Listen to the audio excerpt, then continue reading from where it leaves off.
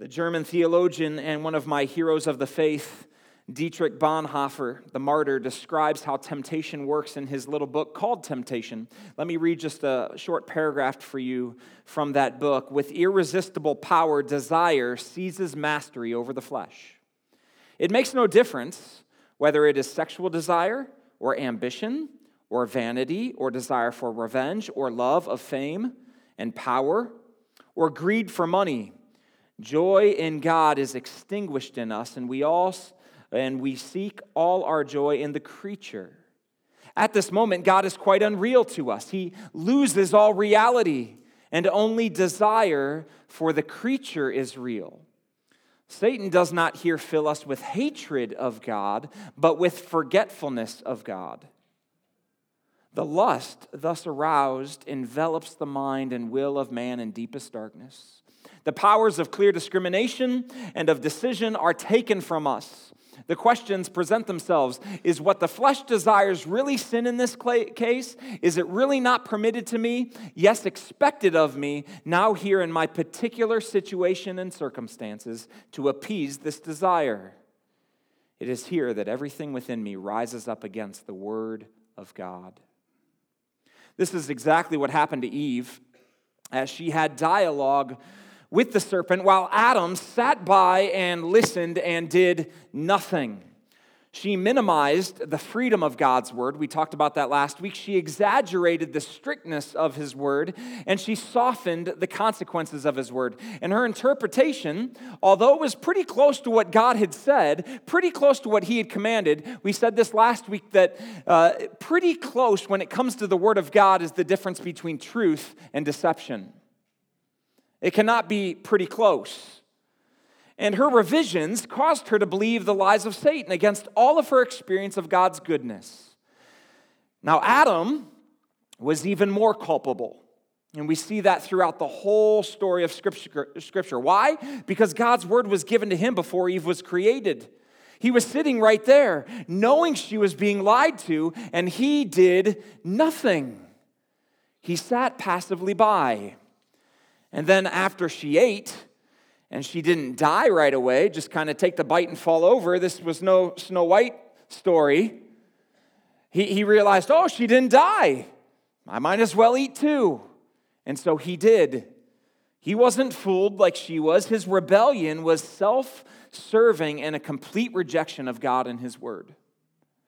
And right then and there, they both died. One theologian put it this way: in the Bible, death is the reverse of life. It is not the reverse of existence. To die does not mean to cease to be, but in biblical terms, it means cut off from the land of the living. It is a diminished existence, but nevertheless an existence. There's a lot of people who are dying in our world today. A diminished existence. That's exactly how it feels. That's what they're embracing even at times. So what happens next in the story? Well, God confronts them, and in this confrontation, every single one of us is confronted because we have done the exact same thing. And we'll see here this morning, when we bring our sin to God, there's good news. When we bring our sin to God, there is grace. And amen for that. There is grace. Let me show you 3 ways to experience God's grace this morning. Yes, it's a little heavy hitting. Yes, you're going to feel the weight of your sin. But the point of this is to show us the grace of God and how you can experience that freedom in your life. Here's the first.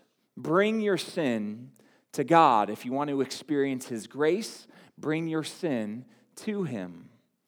Look at verse 8. Let me reread some of these verses. And they heard the sound of the Lord walking in the garden in the cool of the day, and the man and his wife hid themselves from the presence of the Lord God among the trees of the garden. But the Lord God called to the man and said to him, "Where are you?" The first thing we notice is that God is seeking them. He is looking for them. He is calling them just like any other day. They heard God, And now that they have sinned for the first time, that they have directly disobeyed God, when they hear him coming, something in them is different. This time they felt something in their gut that didn't feel right. This time they experienced the weight of shame and guilt over their disobedience. Now, every time before, when God would come to spend time with them, when God would walk amongst them, when God would speak with them, when they had that completely unbroken fellowship with him, you can imagine as he comes, there's a thrill, there's excitement, there's anticipation, there's joy. I can't wait for this moment. Now, all of a sudden, that is completely changed.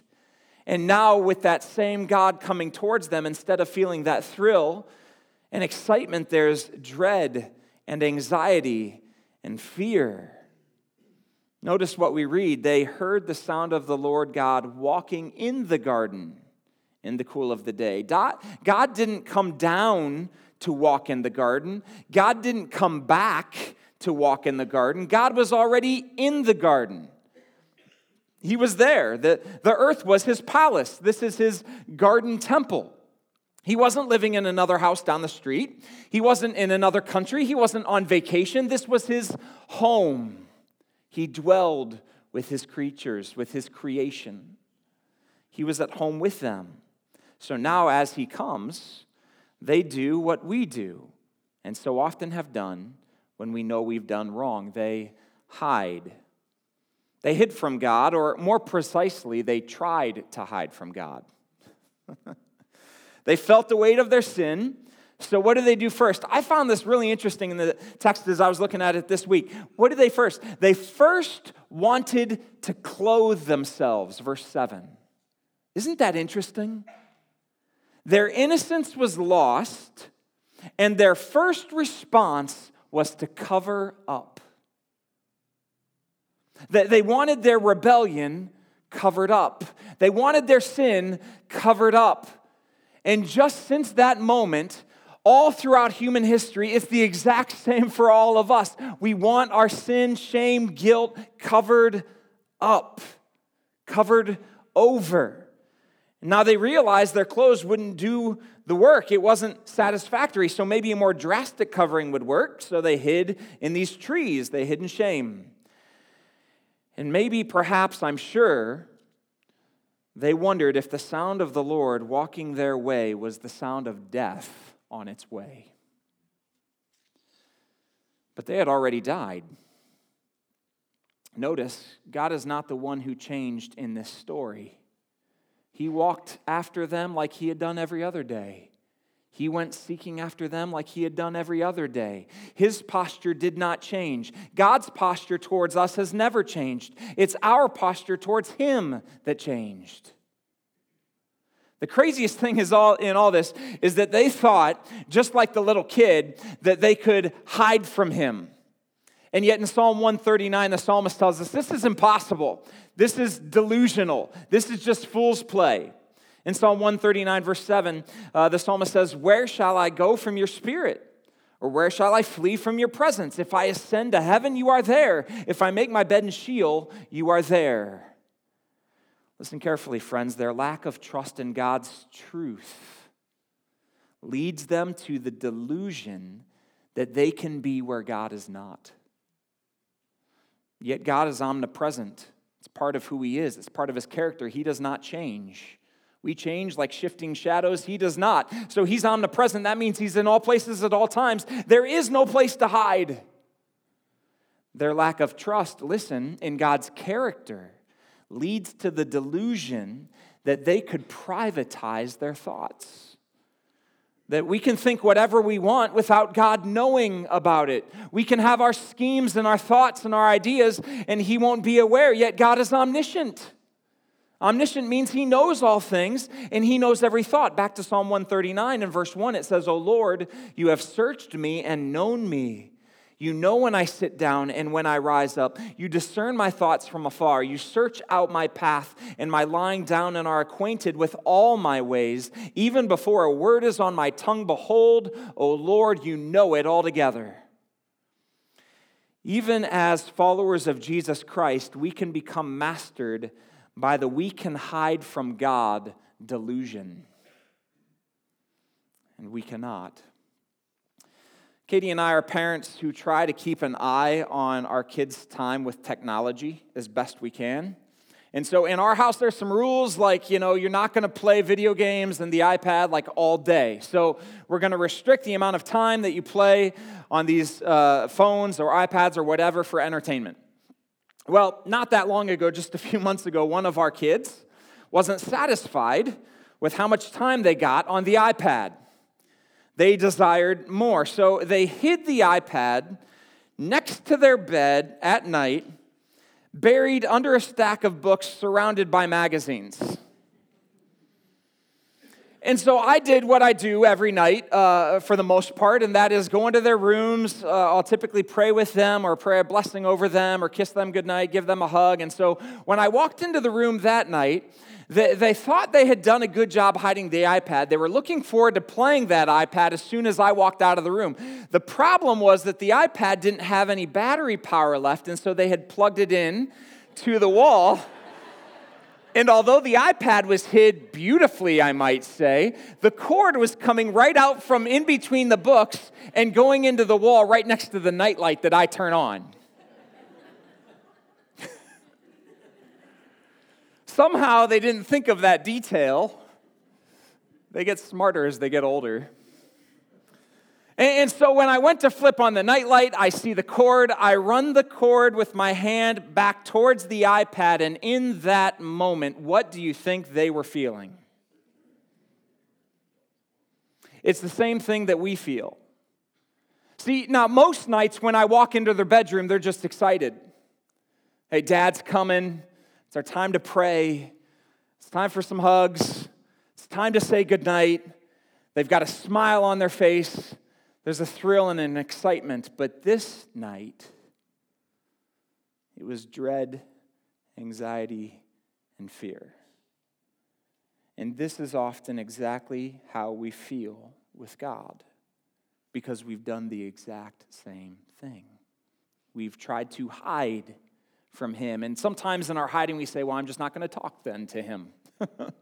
I know what I've done. I don't feel good about it, so I'm just not going to pray. I'm just going to keep going down that direction because I might as well. I'm already distanced from him anyways. So we try to hide. We try to run. We try to cover up. Our sin still brings guilt and shame, and we still try to hide it from God rather than confess it to him. Every single one of us knows what this feels like, and there is not one single exception to that rule in this room. So all of us have done it. We've all done it. We've all hid. We've all ran. We've all tried to cover it up. So let's just admit it collectively to one another. Just turn to a neighbor. Turn to 5 neighbors and just say, you've done it. You've done it. You've done it. You've done it. I've done it. You've done it. We've all done it. So they tried to hide their sin. And we've all tried to do this. And here's the thing. Here's the good news. You don't have to. That's the good news. You don't have to. Instead, rather than hide from God, bring your sin to God, and secondly, then take responsibility for your sin. If you want to eventually experience his grace, don't hide from your sin, bring it to God, and take responsibility for it. Let's see what happens next in verse 11. God says, "Who told you that you were naked? Have you eaten of the tree of which I commanded you not to eat?" The man said, "The woman whom you gave to be with me, she gave me the fruit of the tree and I ate." Then the Lord God said to the woman, "What is this that you have done?" The woman said, "The serpent deceived me and I ate." So God responds. But notice his response, we should immediately recognize it's a twist in the story. Because this is not how we would expect him to respond. He said, if you do this, you're dead. You are surely dead. So they did it, and when he comes to meet them, what do we expect then him to do in the story? Him to do with them? They're dead. They're destroyed. Start over. They didn't work out. But instead of sending a lightning bolt directed straight at both of their heads, instead of responding with a shout of condemnation, he asks two questions. That's his response. He asks two questions. What do you do when people sin against you? What's your response? God asked questions. Who told you that you were naked? Have you eaten of the tree of which I commanded you not to eat? Now, we've already established that God already knows the answer. So is God just having a bit of fun with them? Is he just toying around with them, eagerly awaiting the moment where he could say, you know what? They gave in. I knew they would. I can't wait to kick them out. Was that his posture? No, he is giving them an opportunity to step from deception and death back into truth and life. There's still consequences. We know that in the coming weeks, but he gives them the opportunity to step back into truth, to take responsibility. Rather than fess up to what happened and their sin, they, like we do, made excuses and shifted the blame. Let the games begin. Let the games begin. So Adam's first. What does he say? Does he take responsibility? The woman whom you gave to be with me, she gave me the fruit of the tree and I ate. It was her. She's the one to blame. I didn't do it.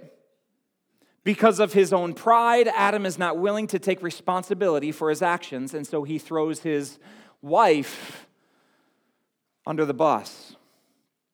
The wife he once adored.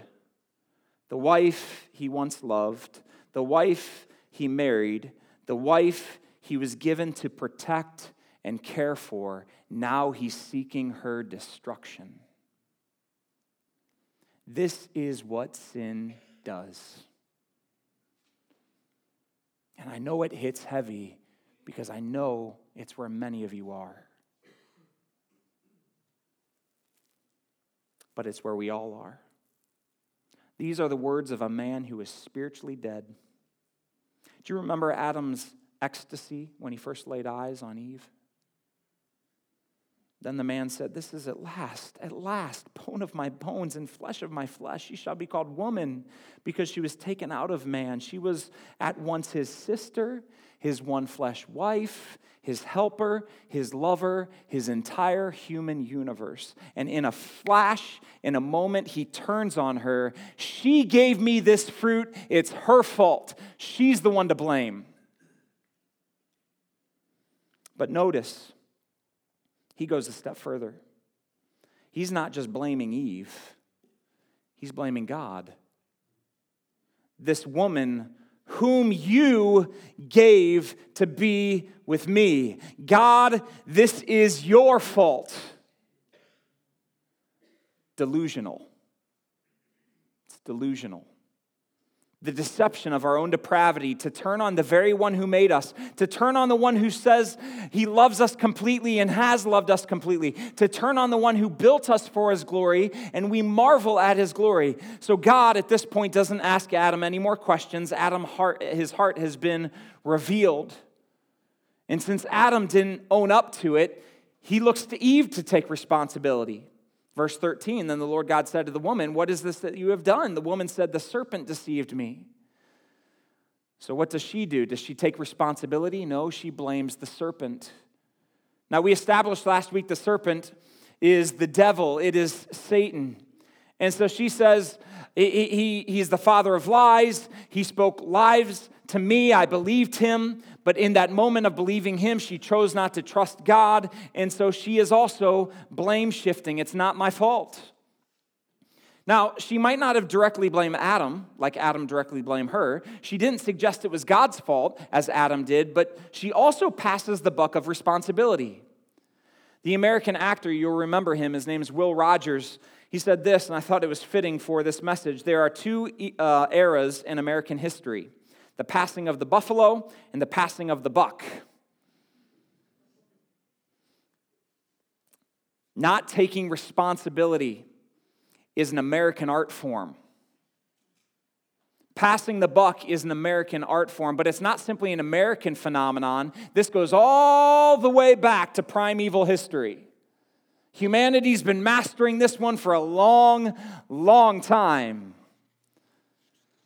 We are very gifted at blame shifting. We have all earned our PhDs in this category. I was thinking about this last week and thinking about times when I've done that, and some of the times that are the obvious ones in my life that happen a lot is usually when I'm in a car. And so I was looking up blame shifting from people who were in car accidents that were their fault, but they were blaming or shifting the blame to someone else, to both the police and their insurance company. And here's some very real statements that were written in police reports and insurance company reports. I just picked out 5. Here's what one person said. I pulled away from the side of the road, glanced at my mother-in-law, and headed over the embankment. It wasn't me. My mother-in-law was staring at me. The other car collided with mine without giving me a warning of its intention. Blame the car following the rules. To avoid hitting the bumper of the car in front, I struck a pedestrian. Blame the parked car. Going to work at 7 a.m. this morning, I drove out of my driveway straight into a bus. The bus was 5 minutes early. Blame the promptness of the bus driver. I didn't think the speed limit applied after midnight. Blame the lawmakers, the politicians. Sure, that's a good place to go. We're very good at that. I've heard it said this way: to err is human, to blame it on others and upon God is more human. It's so tempting to shift blame or blame God because he allowed the circumstances or the situation.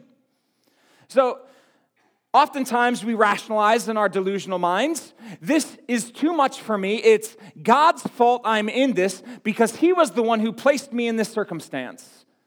He was the one who gave me this job. He was the one who put me in this marriage. He is the one who gave me this wife. He is the one who gave me this husband. He is the one who put me in this situation. He is the one who made me with this affinity towards depression. He gave these things to me. He gave me more than I can handle, and he knew I'd fail. And if we don't blame the circumstance, we blame our disposition, which also he made. He put these passions in me. He put these appetites in me. This is the way I'm wired. He knows it. This is the way I'm made. He knows it. It's his fault, ultimately. It's nothing new. James chapter 1, verse 13, let no one say when he is tempted, I am being tempted by God. For God cannot be tempted with evil, and he himself tempts no one. But each person is tempted when he is lured and enticed by his own desire. Then desire, when it is conceived, gives birth to sin, and sin, when it is fully grown, brings forth death. Blaming God is another delusional strategy. We must take responsibility for our sin. It's our sin. It's my sin. It's not God's fault. Can't blame the devil. It's my sin. I have to own it. I have to take responsibility for it. That's what God was after with Adam and Eve. That's what he's after with you. Are you willing to take responsibility for your sin? Are you blaming God? Are you blaming others? Finally, repent of that blame game and experience his grace. If you want his grace, here's how we get it. Experience the grace of God through repentance. Look at verse 8 and we'll see how this comes in. And they heard the sound of the Lord walking in the garden in the cool of the day, and the man and his wife hid themselves from the presence of the Lord among the trees of the garden. But the Lord God called to the man and said to him, "Where are you?" God's response is so surprising from our perspective. This is such a gentle approach to what had happened. It doesn't seem like quite frankly, it doesn't seem like the right response when he said, "You will surely die if you eat." He comes and says, "Where are you?" Why so soft? God's response shows us his grace. This is grace. This is the first time we see grace. Where are you? Where are you? They didn't deserve any kindness, any grace. They deserved destruction, but God sought them, seeked them out, and he found them. Here's the gospel for the first time when he says, "Where are you?" God is seeking after sinners. He's seeking after those who have failed him. He's seeking after those who have rebelled against him, not to torment them. That is not why he's seeking after them. He's seeking after them to save them. Now you might be thinking, why? Why create them at all if he knew all the destruction that would come? In God's grand plan, even through sin, he is glorified and found to be good. Follow this carefully, friends, and now we begin to see how. How can God be glorified in sin? How can he be glorified in our failure? Well, we live with the effects of our sin all the time, every day, and we die because of our sin. There are consequences to it. But if you are in Christ through faith, we also know God's grace because of our sin. We know God's love because of our sin. We know God's goodness because of our sin. We know God's mercy and compassion because of our sin. He didn't create the sin, but he uses even our sin to bring him glory. Now, you might not like his method. You might say, aren't there other ways? Why this way? Why did there have to be such brokenness then? Why such torture? Why do I have to go through such difficulty? Why such suffering? And even if you have a hard time with God's method, you need to know something very significant, that he was a practitioner of his own methodology. He said, yes, suffering is in the world, and somehow I will gain glory through it. And if you want to know how I know that to be true, I'm not just saying words to you, I did it. And that's where Jesus comes into the story. One of the greatest verses in the Bible is Romans chapter 5. But God shows his love for us in that while we were still sinners, Christ died for us. Where are you? Seeking after sinners. While Adam is the one that sinned, bringing upon himself guilt and shame and blaming others and God, Jesus is the one that takes our blame even though he never sinned. God seeks after sinners and takes their blame upon himself in the Son. So we are blame shifters and God is the blame taker. He has taken your blame. He has taken your shame. He has taken your guilt. He has taken your rebellion. He has taken your rejection of who he is and his goodness. And he says, although you might even blame me, I will still come and die for you. I will take it. I will not shift it. I will not pass the buck. The buck stopped with Christ, and it was done, and it was finished. What are you doing with your sin? A lot of people like to say we don't have it. That's just Christianity. That's just, our world passes all the blame. It was my childhood. It was this reason. It was that reason. It was everything else, but it's not me. It wasn't me. Genesis 1 and 2, paradise. Genesis 3, paradise lost. You know what the rest of the Bible tells the story of? You know why Jesus came? Do you know what the end result of the gospel is? Paradise regained. And in that, God receives glory. And we enjoy his glory. Have you been placing the blame of your sin on someone else or something? Stop. Give it to Jesus. I pray so hard today that you don't just leave this message. Go home and think about all the people or even God that has you in the place you are right now. I hope that you'll stop, that you'll bring it to God, that you'll take responsibility, you'll repent, and when you do, you will find his grace. It's yours, and it's free. If you're not in Christ, I pray today would be your day. If you are in Christ, enjoy his grace again anew. Let's pray together. Father God, thank you for this day. And Father, I want to begin by praying for those who are here this morning and they've maybe blame shifted their entire lives. And maybe they thought they had received your grace, and yet the fruit of their lives demonstrates and their conscience tells them that they are still under disobedience. And when they think of you, they don't get that thrill, that excitement. Instead, they are filled with dread, anxiety, perhaps fear of what you will do and what will happen next. And yet, Father, we see right here in Genesis 3 that your posture towards all of us sinners and towards even them this morning is, where are you? You're seeking after sinners.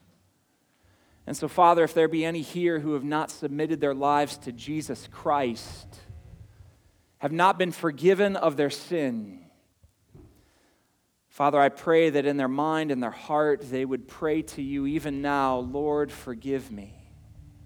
I take responsibility. I bring you all of my sin, all of it. It is my own. Yes, there's other factors involved, but I know that I am responsible. So I give it to you, and I trust that you took care of all of it on the cross, that the blood of Jesus covered over my sin. And Father, as we pray this, with eyes of faith, you save us. And so communion starts making sense. Church just starts making sense that we can't cover up our shame. We can't cover up our guilt. We can't hide from you, an omnipresent God. We can't hide our thoughts from you, an omniscient God. You know all things. And yet you've made a way. You've had victory over death even through your Son, the perfect sacrifice, the blame taker. And so, Father, I pray that all of us, even if we are in Christ, would continue each day as we need to bring you our sin, to remember the cross, to take responsibility, to experience your grace, to demonstrate that grace towards others, to proclaim that grace towards others, and to live a life of victory as we understand that death has no hold of us, sin has no hold of us any longer. It is all covered. It's all gone. It's all laid at the foot of the cross. And in you we have victory. In Jesus' name, amen.